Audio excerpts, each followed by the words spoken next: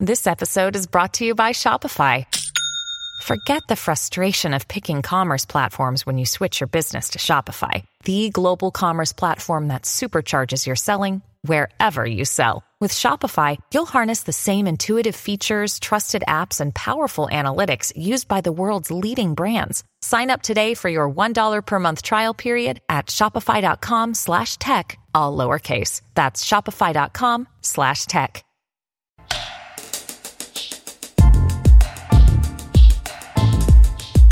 Minority Report was just a movie, right? Well, not anymore.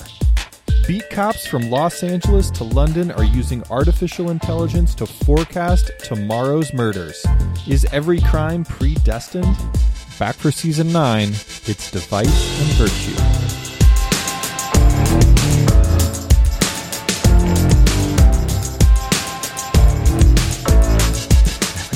Well... Right. Yeah, we're a little rusty. I know.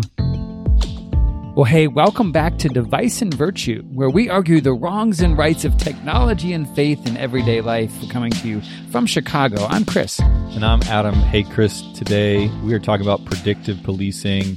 What if I told you that we could predict future crime with 90% accuracy 1 week in advance of it happening? I'm talking violent crimes like homicide, like battery, assault. Wow. I'm talking property crime like burglary, theft, grand theft auto. I mean, what would you say? You're talking about the University of Chicago predictive model for crime that they just released last year. Yeah, that's right. University of Chicago did a bunch of research and they created a model that could predict it with 90% accuracy. This is insane. So I know everyone has been paying attention to ChatGPT and all the other AI things happening, right? Man. And AI, so in U of I, and we are hot and back here in season 9, and I feel like the entire season's just going to be AI. It's just going to be AI doing this and that. AI and what? But could AI help us stop crime before it starts? Yes. And this doesn't sound like any movie I've ever seen. Hey, I am so glad you brought that up. The Minority Report is 2002. Tom Cruise. Vintage Tom Cruise, Colin Farrell, directed by Steven Spielberg. Oh, man. Can I just tell you first about this movie? You remember this movie? Yes, I do. Can I first tell you that, let's just date me, I think I was just out of college, okay? Okay. And I'm a Microsoft consultant at the time, so I am getting ready to go into ministry, actually. But I'm just like so excited. Natural connection. Like, and do you remember the scene where Tom Cruise walks into the room and there's a big transparent screen? Right. And he has this, like, he lifts his hands and all the images on the screen lift up. Yeah, and when he moves his hands left, the images go left. And he moves his hands right, the images go right. And he does this really cool thing, like a pinch movement in the air, and it zooms in on a video. This was before the iPhone. Right. This was before we did pinch and zoom. Yeah. Do you remember this? That's crazy.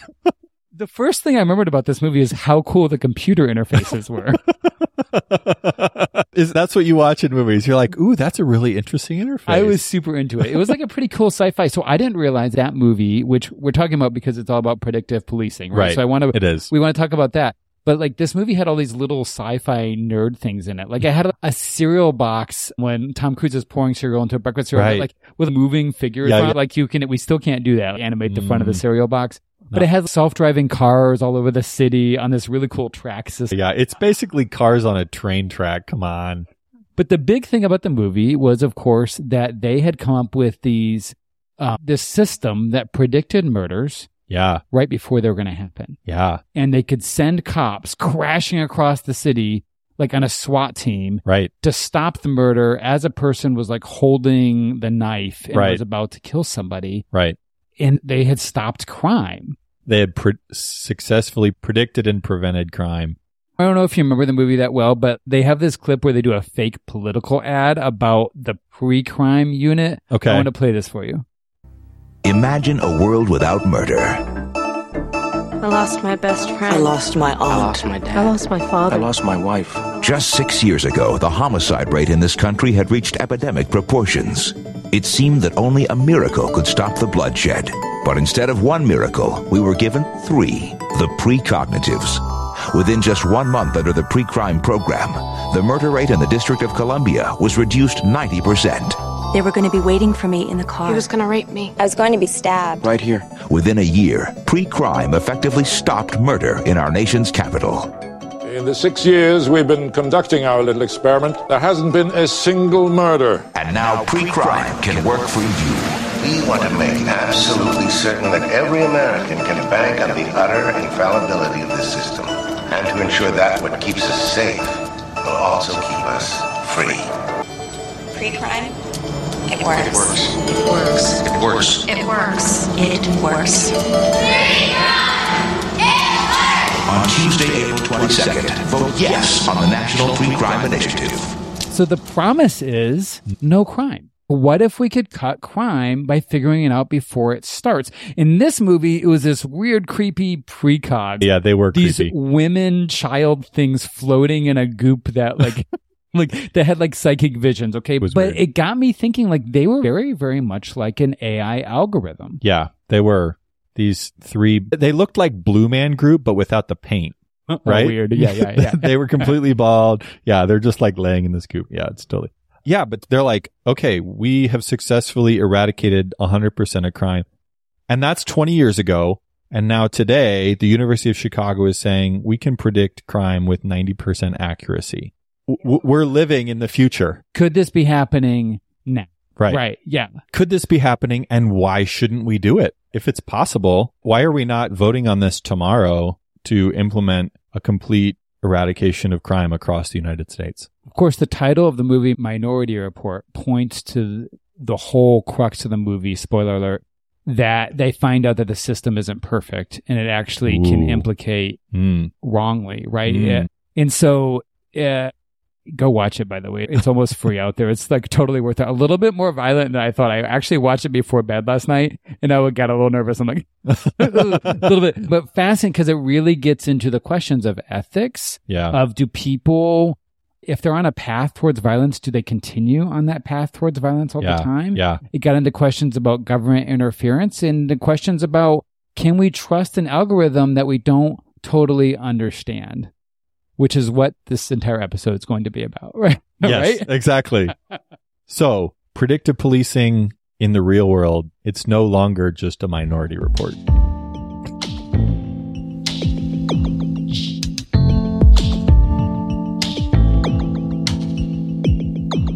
So, Adam, let's get into the details of this. What do we mean when we say that AI can help predict crime? There are a couple of software packages, I guess, that police were actually using. Yeah, and the market is growing, no surprise. But one of the earliest ones was called Predpol, as in predictive policing, not predatory policing, which is more what it's. I think they recently changed their name. Too close to home? Okay. Yeah. So predictive policing, Predpol, they use a place-based approach. So imagine like a weather forecasting software where you kind of have a geography and they're identifying heat maps. And Predpol was really basic when it started. They were really just using crime data, the date and time it happened, and the place. And that was all they were using. I think it's gotten much more complex. There's a whole area called risk terrain management, terrain as in place. And they'll look at places like education. They'll look at bars, they'll look at public transportation, and they'll take all of this information in and say, where there are more people intersecting, that's probably a likely place where there's going to be more crime. So they're doing this whole geographic look and saying, here's the likelihood in this place of these sorts of crimes happening. I see. Okay. So Predpol's doing that. Meanwhile, there are other organizations that are using an identity-based system. So rather than a heat map of a place, they're kind of tying it to individuals. Okay, right. So they're looking at their age, their gender, their marital status, their substance abuse, their criminal record. And this can be used either by police to intervene kind of in the Minority Report kind of approach, anticipating a crime may happen. And so even in Chicago, this has happened where they would go to someone's house and say, hey, we're kind of aware that, things are volatile. You are vulnerable to being involved in a crime, just beware of that. Oh, weird. Okay. Yeah. So that's how they'd respond to that. Yeah. Just kind of a warning, raising their awareness. Police, but then also in the courts. So once they've been arrested, courts will look at this information. A judge will look at this information and decide, should this person be held in detention until their court date because they're likely to commit another crime in the meantime? Or can we let them go? This is called recidivism. How likely are they to commit a new crime?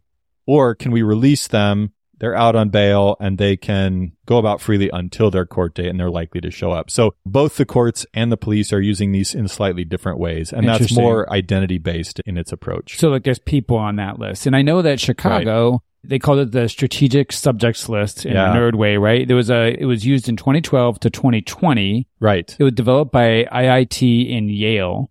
And they sort of assigned people a credit score, a crime score. Which had a number of like how likely someone was to be, and this is confusing, to commit a crime or maybe also to be the victim of a crime. It could be the same score, which is confusing. And this was a very controversial database in Chicago. Yeah, absolutely. They had about 400,000 people in this database. Oh my gosh. Now, Chicago is about 2.7 million people. So we're talking like 10% of the Chicago population was in this database being tracked. Their identity was being tracked in some way, and the police were sort of aware of them. Right. And I want to say that, I mean, people will talk about that don't live in Chicago. I live in the heart of Chicago. You live outside Chicago. People outside of Chicago often, because of honestly a lot of one certain news channel, talk a lot about Chicago and think about it as being very full of violence and crime. The actual facts are that Chicago is not, if you look it up, are not even on the top 10 list of cities for violent crime. And so lots of us, including millions of people and children, go to school every day and don't experience violent crime in our life. But there are some really rough neighborhoods that have been disinvested and have especially gang violence, right? Where you have especially young men shooting at each other in really sad and terrible situations. And that keeps some of the numbers sort of scary and high.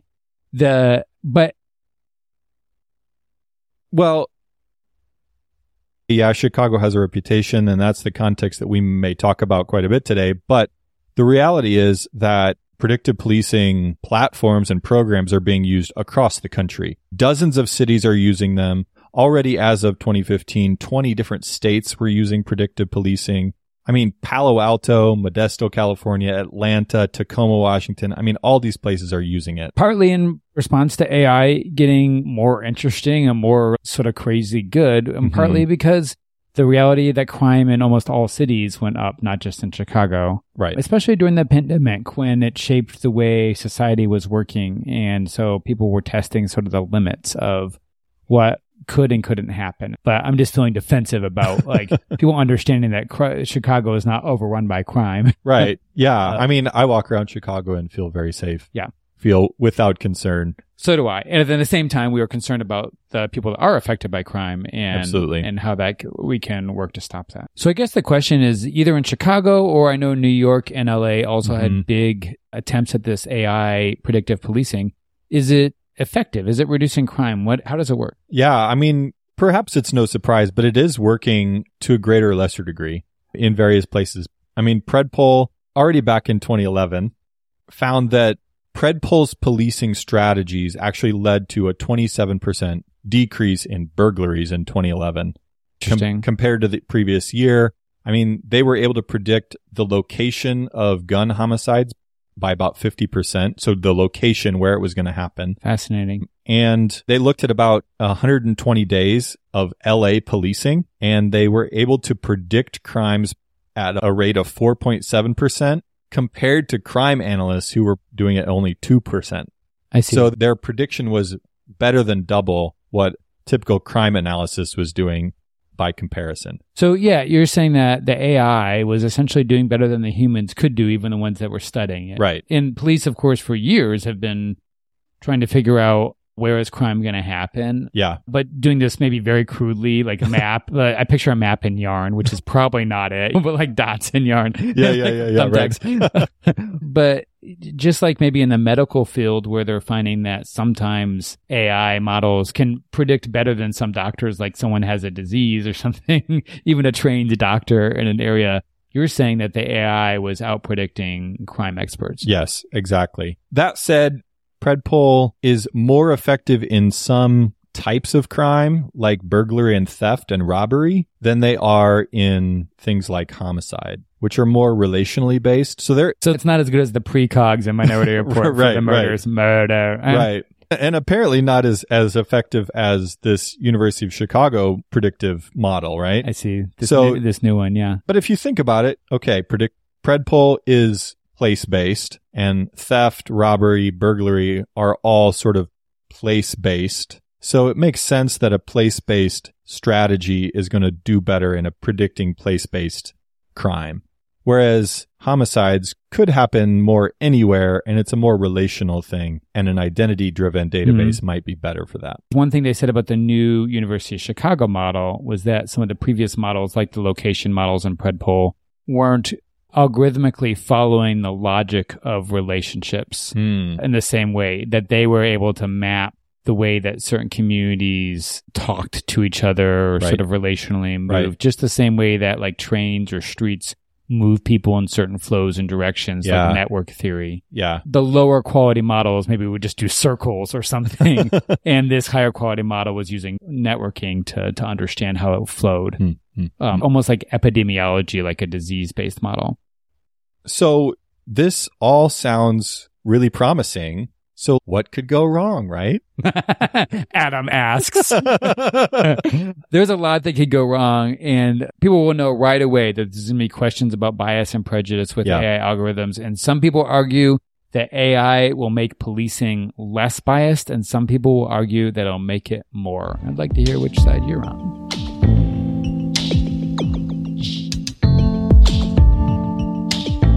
Chris, pick a side. Tell me what you think. About whether an AI can remove police bias or prejudice in policing. Can it fix this potential policing problem? Okay, I'm going to pick a side, although don't crucify me because I'm not sure I like... This is the side that I would typically pitch, which is, yes, actually, an AI could help remove bias in policing. I mean, the reality is, like, cops are humans, right? And cops have gotten as far as we know, except for the precogs. Right. And cops have gotten a reputation for having like racist bias. And I don't think all cops have this, although I don't think racism is always overt. It's also in the system. So we really have to think carefully about that. But say we're using an algorithm that does have a score of some kind that says, you should follow this person versus not follow this person. Like this person's more likely to be up to no good than this person. Okay. I mean, compared to a cop that's just sitting, I don't know, I picture them sitting in their car and watching someone walking across the street, and they think to themselves, maybe like, well, that person looks shady. Yeah. But really that person just looks black. And that cop's experience is like, they think they're using their crime experience, but actually it's also partly their experiences can be racist because maybe they've only encountered black people who are more likely to do crimes as opposed to black people that aren't likely to do crimes. Right. So whatever, their own limited human experience is causing them to be biased or prejudiced. If their computer screen in their car somehow pops up a little score and says, no, that person isn't a high risk, don't follow them.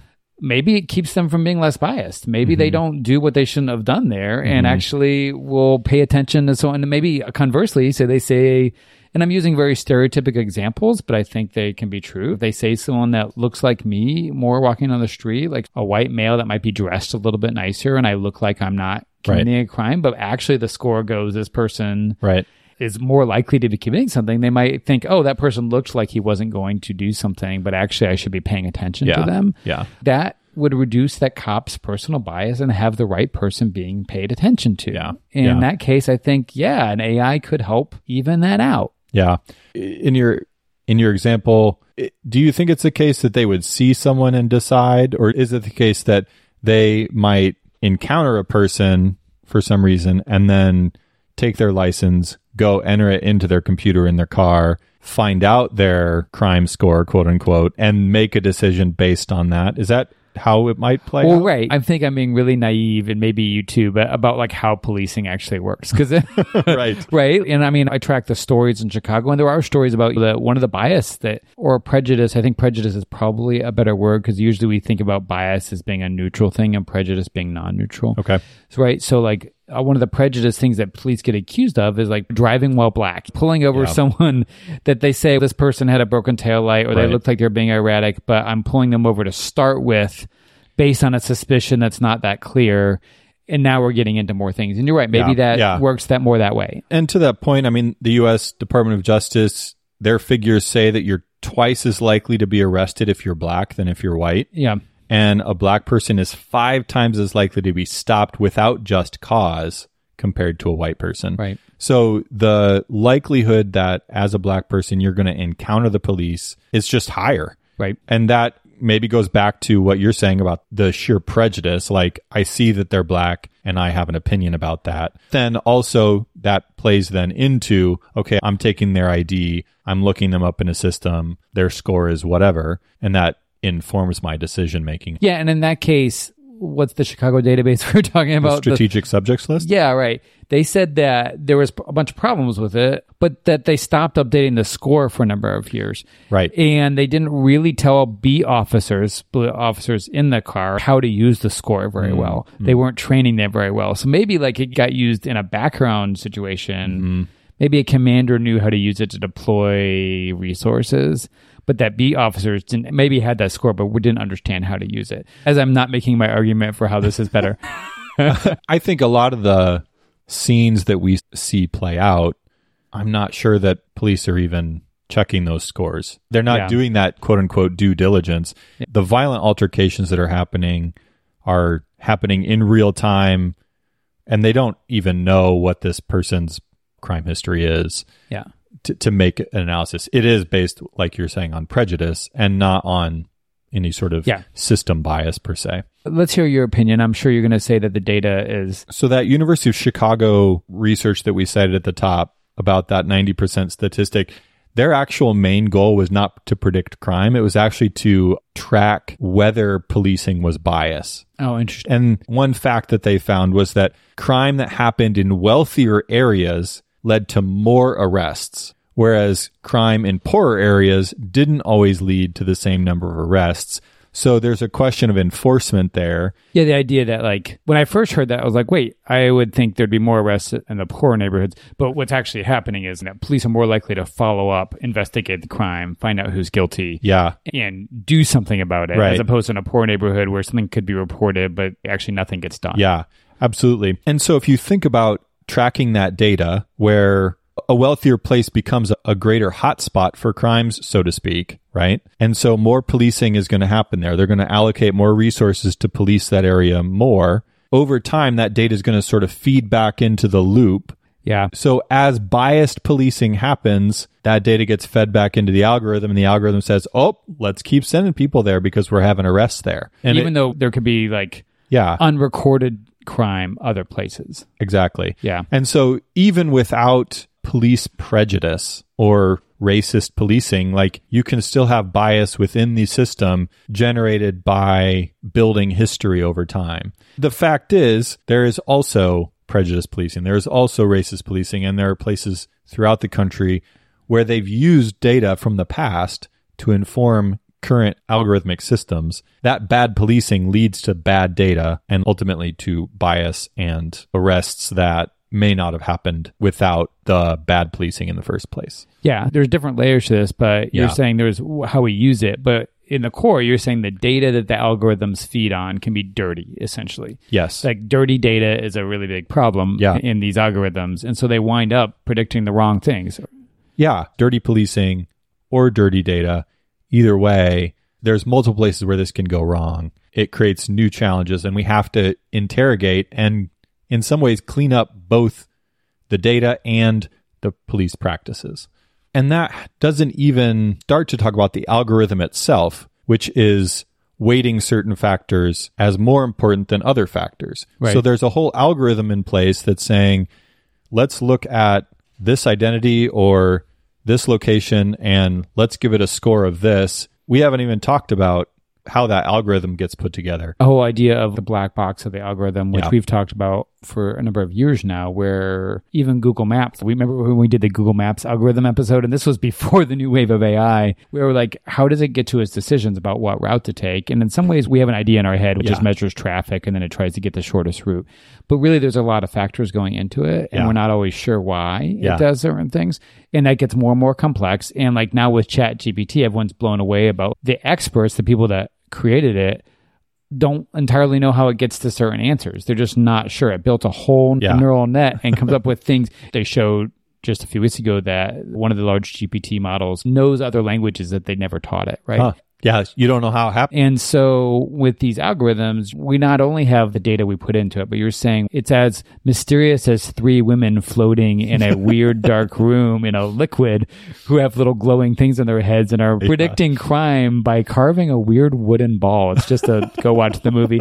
But it's a little bit like that. The ball lands in the little conveyor belt, which looks a lot, by the way, like the lottery lady at the end of the thing when they spin the lottery balls at the end. It looks like that. I'm like, someone thought of the lottery thing and then did this, and it's super weird. But like the ball lands in the tray, they pick up the ball and they just go from there, and they don't really know how it got there. And that's the black box of the algorithm. And these predictive systems, even if we could clean up the data, even if we clean up the policing, we're not exactly sure how the algorithm gets to where it got. This episode is brought to you by the Truce Podcast. I'm sure you've been there. You're at an event, a dinner, a small group, and someone says something like, if you're a Christian, you have to vote Republican. Huh. That raises an interesting question. How did evangelicals like me get to the place where we just assumed we'd all vote one way? This season on the Truce Podcast, we're diving deep into the complexity of the 1970s and 80s to understand how evangelicals tied themselves to the Republican Party. It's a story that involves murder, corruption, redemption, and our need to be heard. I'll be talking with celebrated historians like Rick Perlstein, Pulitzer Prize winners Francis Fitzgerald and Jesse Eisinger, and some of the best guests I've ever had. Truce is the show that uses journalistic tools to look inside the Christian church. We press pause on the culture wars in order to explore how we got here and how we can do better. Subscribe to Truce anywhere you get podcasts or listen at trucepodcast.com.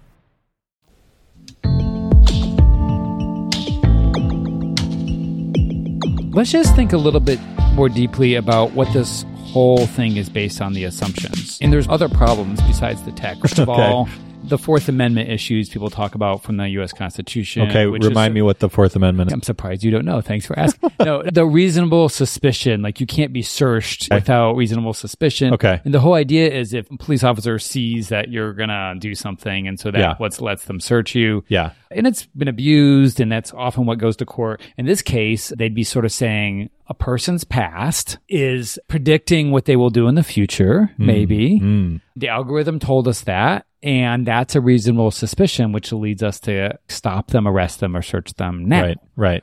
And would that pass constitutional muster? There's a group called the Brennan Center for Justice, which like talks about that. Yeah. But it reminded me of this moment in Minority Report where Tom Cruise...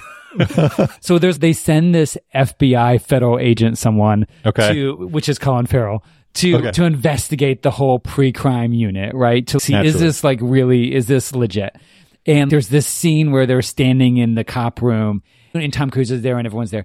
And he's like, how do you know that just because the precog thinks that person's going to commit the crime, that they're actually going to do it? You are arresting people before they've actually committed a crime. Absolutely. Like they haven't actually committed it. And Tom Cruise looks at him and then rolls this ball on the table, right? There's a table between them. He just rolls a ball towards Colin Farrell. Okay. And all of a sudden the ball rolls to the edge of the table and Colin Farrell grabs it as it falls off the table. Right. And Tom Cruise goes, why did you catch that ball? And Colin Farrell goes, because it was going to fall. And Tom goes, but it didn't. You caught it. You stopped it. Ooh. Right? But just because you stopped it doesn't mean it wasn't going to happen.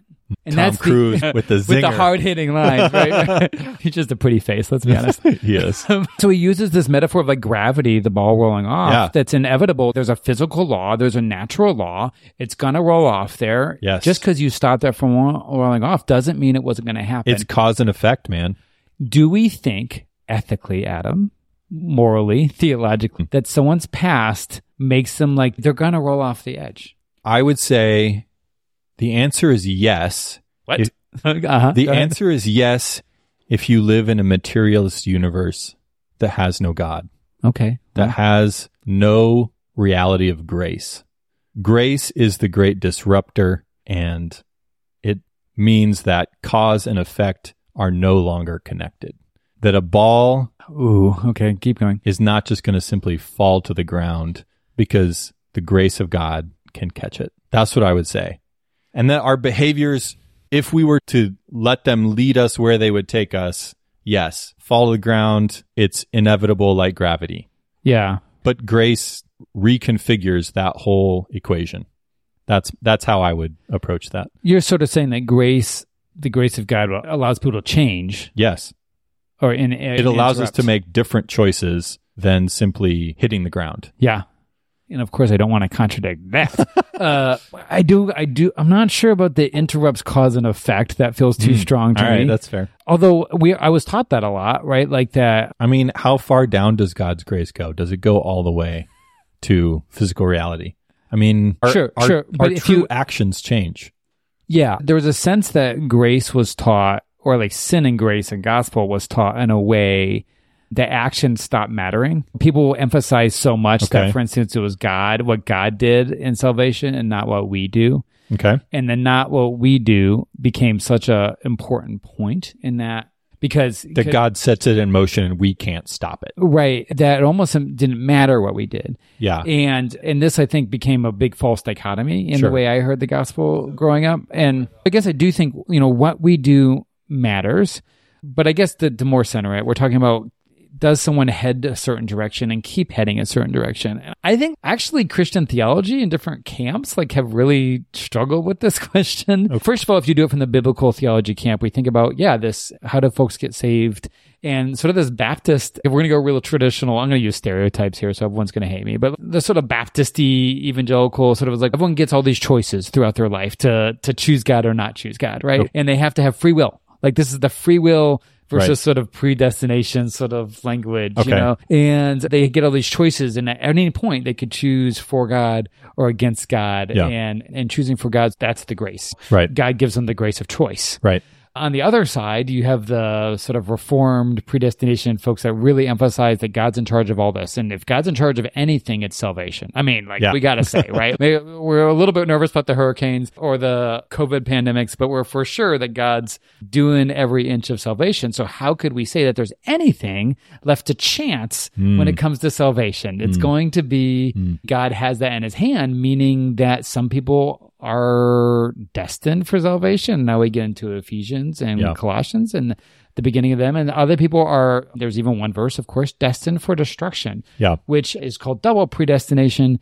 And quite a few, I grew up in a tradition that affirmed it, that said, yes, there are people that are they're evil. They're rolling like a ball off the table and they will fall.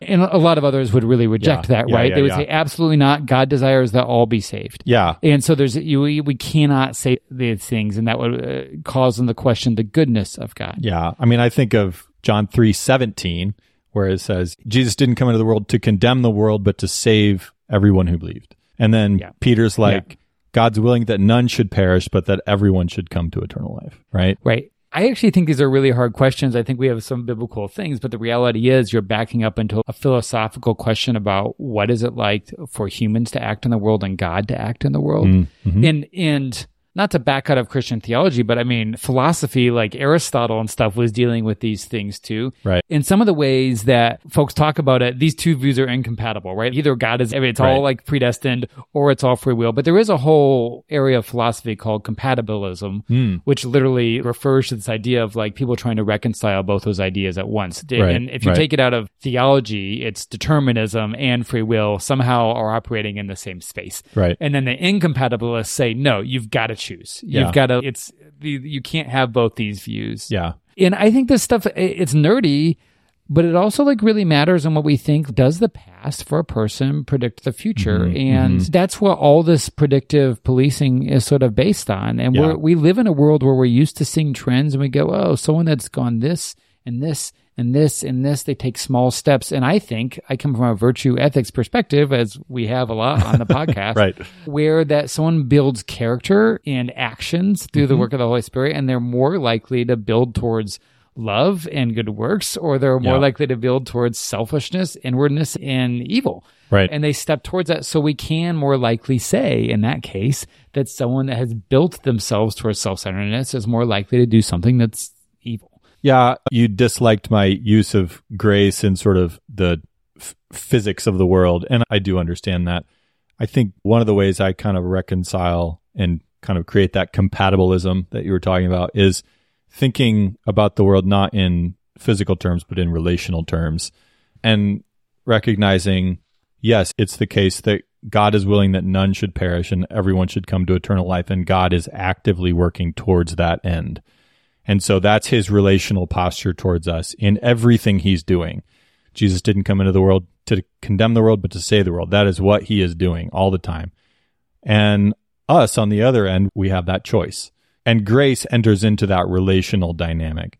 It's God's grace that's doing that, but we consistently have a choice to choose love and good works, or to choose selfishness and inward focus.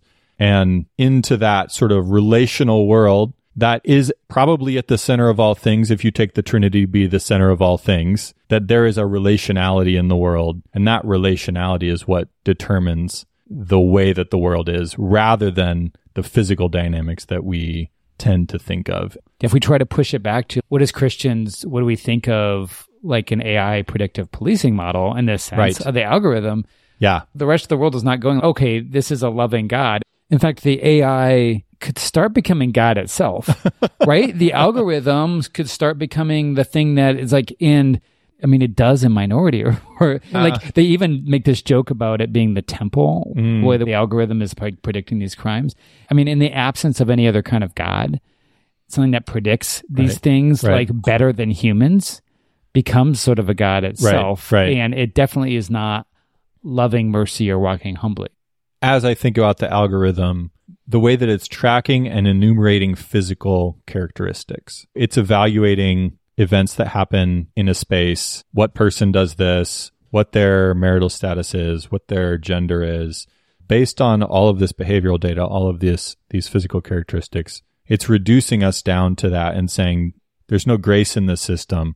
It's all sheer material numbers. And since we're talking theology, I want to talk about David taking the census. So you may remember this story. It's told twice in the Bible, at the end of 2 Samuel and at the end of 1 Chronicles. David takes a census, right? He's like kind of at the height of his power, and he wants to count all of the able-bodied men who would be able to be part of the military. And his head of the military, Joab, who is a very violent man, is like, "Are you sure you want to do this?" Which is a bit ironic because David's the man after God's own heart, but Joab's actually the one who has this idea that maybe this isn't the right idea. But here, David wants to take the census. He wants to count all of the people. And so he does that. And both in 2 Samuel and in Chronicles, it's represented as sinful to do so. And there's lots of conversation around why it's sinful. Right. But I think most interpreters say that it has to do with David's own posture. It's his own attitude and perhaps his lack of dependence on God. What it can convey for us is that as we start to count things, as we start to look at people's marital status, level of poverty, or where they live, taking all of these data points into account, David's doing the same sort of thing by counting his military, counting the people of Israel. And when he has that number, he's going to start making decisions based on that number. He's going to decide, can I invade this country? Or can I attack this people group? And in the same way, if you are using Google Analytics on a daily basis, you're looking at those numbers that represent people and you're making decisions. And in the same way, the police are taking those numbers and making decisions based on that number. What the story of David's census, one of the things it tells us is that when we enumerate things like this, we start to use that in a powerful way. We have power over other people because we make decisions on their behalf or for their own well-being or in spite of their well-being.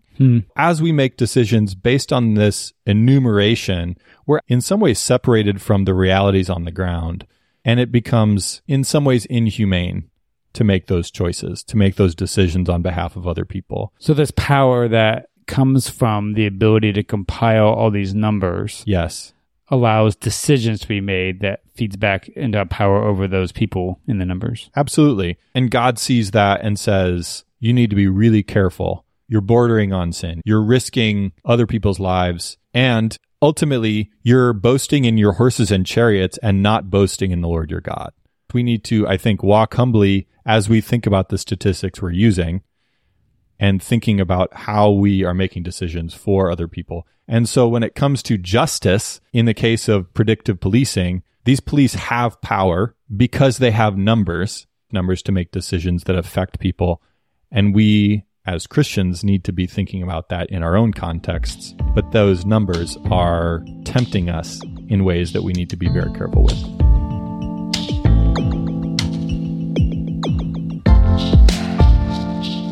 If we're going to find a right way to use these kind of predictive models, what are some of the improvements or corrections we can make so the technology could be used righteously? Yeah. I think Scripture points us in a good direction. Our friend John Dyer, who was on the podcast late last season, he was talking about honest weights and scales. The idea that a sword can kill a person, but a scale can cheat an entire city. And we talked about those algorithms and the way they weight different criteria as more important or less important to determining policing. And we need to be thinking about what is an honest weight and scale within the algorithmic system. Yeah. To that end, I think one example that researchers pointed out was a lot of this policing data that's being tracked is arrest data. So they're tracking arrests, they're reporting arrests. Right. But arrests don't mean convictions. Yeah. They have a due trial process. One way that policing data could be improved is by anchoring it to convictions, which isn't always perfect. I think it's better than anchoring it simply to arrests. Just an arrest. Yeah, obviously the objection would be, is the judicial system giving out fairness as well? Sure. But at the same time, you can see why at least it's gone through a judge and not just a cop on the data that's being recorded. Yeah. It's a slightly more humane, more relational approach. It certainly has problems. A second reality, I think, is seeing these policing systems not as a standalone solution. This isn't the replacement for all of the other strategies that are out there. It's meant to be a supplement to those solutions, and it's meant to inform but not determine. Right. A good example of that is what they're just doing right now in Chicago. Like, actually, I think just a few days ago, they announced that we've had these violence interrupters, like nonprofits that work to try alternative ways to stop violence before it starts, right? Honestly, police are usually involved after violence starts. Right. And this one really caught my attention because they've determined using an algorithm in Chicago, a different algorithm than we've talked about, that there's 102 sort of hot spots, corners that tend to have most of the gang violence, and that's where most of these numbers come from, right there. And using the algorithm, they identified recruits from a pool of Chicagoans. This local NPR article says that nearly all of them are Black or Latino men ranging in their teens to their 30s, and they're 50 times more likely to be shooters or victims than the average Chicagoan. You sort of think, how can you say that in the same breath? But you got to realize, like, the violence goes back and forth, right? Okay. And they're identifying these folks using an algorithm, but what they get them to do is to sit on these street corners, to go out and sit there for 8 hours. They sit on a chair. Sometimes they have a sign. Sometimes they wear a vest. And they just sit there, and when gang members, often these teenagers who like have a gun they shouldn't and are like acting rashly, approach, they know this person. Who's sitting on the corner. They're like known. The reason why this person is valuable is not because they have a lot of training, not because they're a law enforcement officer, not because they're even a social worker. It's because they're literally relationally known to the neighborhood. Yeah, they have some credibility. And they literally have street cred. Yeah, right, exactly. In this article, they interviewed this 26-year-old guy named Charles who's saying, hey, I used to sell drugs in this corner, and now I'm sitting here just to talk to folks, guys that show up because they know me and I know them, he says. And it's showing to be working. Wow. Like most of the street corners where they put people on for the 8 hours have no violent crime on them. And so this is an example of how humans, in a loving and a little bit risky way, but using an algorithm, could respond to violence in a way that interrupts it differently than some of the policing or other responses. Yeah, that's really heartening. And I totally agree. I mean, there's ways that this data could be used in much more humane ways that aren't just leading to police strategies.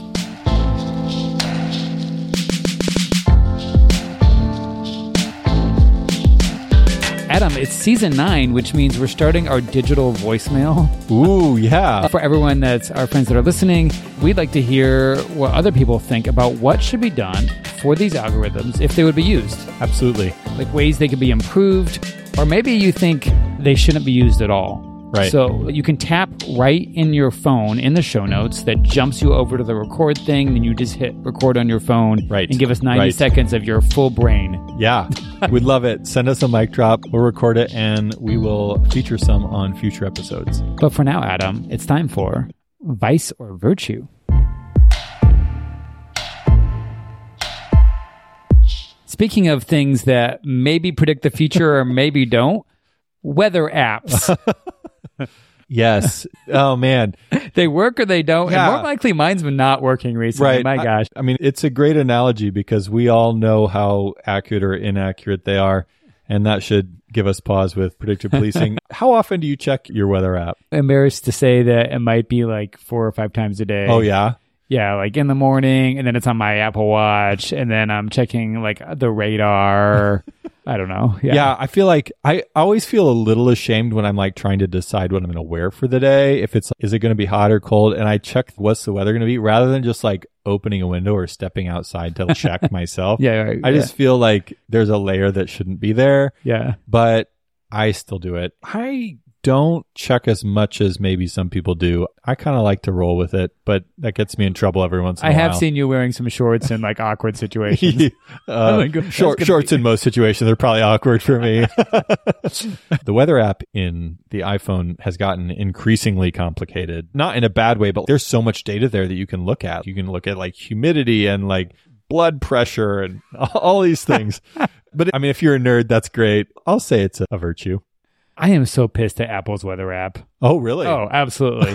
Yeah, they bought, you remember Dark Sky? Vaguely. The Dark Sky app was like an app that I had on my phone. A lot of people had on it. It was known for being eerily good at predicting when it was going to rain. It would give you a notification like it's going to start raining in 20 minutes, right? Sure, yeah. Like at your location. Yeah. Or it's going to end raining in 3 minutes. And it would tell you this stuff. And it was like definitely not 100% accurate, but like super better than a lot of other apps. It was so good and got so popular, Apple bought it. And then they warned everyone in the Dark Sky app. You started getting warnings saying, just last year, I think it was, like, we are shutting this down because the Dark Sky data is now going to be incorporated into the main Apple weather app that's built in. Right. And I was like, okay, that's not the worst. But I kept on Dark Sky until one day I tapped it and it just wouldn't open. Like, it was like, we're done with this. Like, they like canned it or something. So like I've switched back to the new, and they updated it with the new iOS. So like the new Apple weather map has it. It gives you notifications like Dark Sky, like it's going to rain in 10 minutes or something. It is so wrong. It is getting it wrong all the time. And I don't know. I'm analytical. I've been thinking like, okay, well, is the location tracking? They have reduced their location accuracy for some things to ensure privacy. So I made sure it has like high level location accuracy. Because if you do all of Chicago, it's such a big area and we have a huge lake. It can be a 10-degree difference between your house and my house. Like people don't really realize that. Absolutely. Like between drive 1 hour and it can be 80 one place and 70 another, right? Yeah.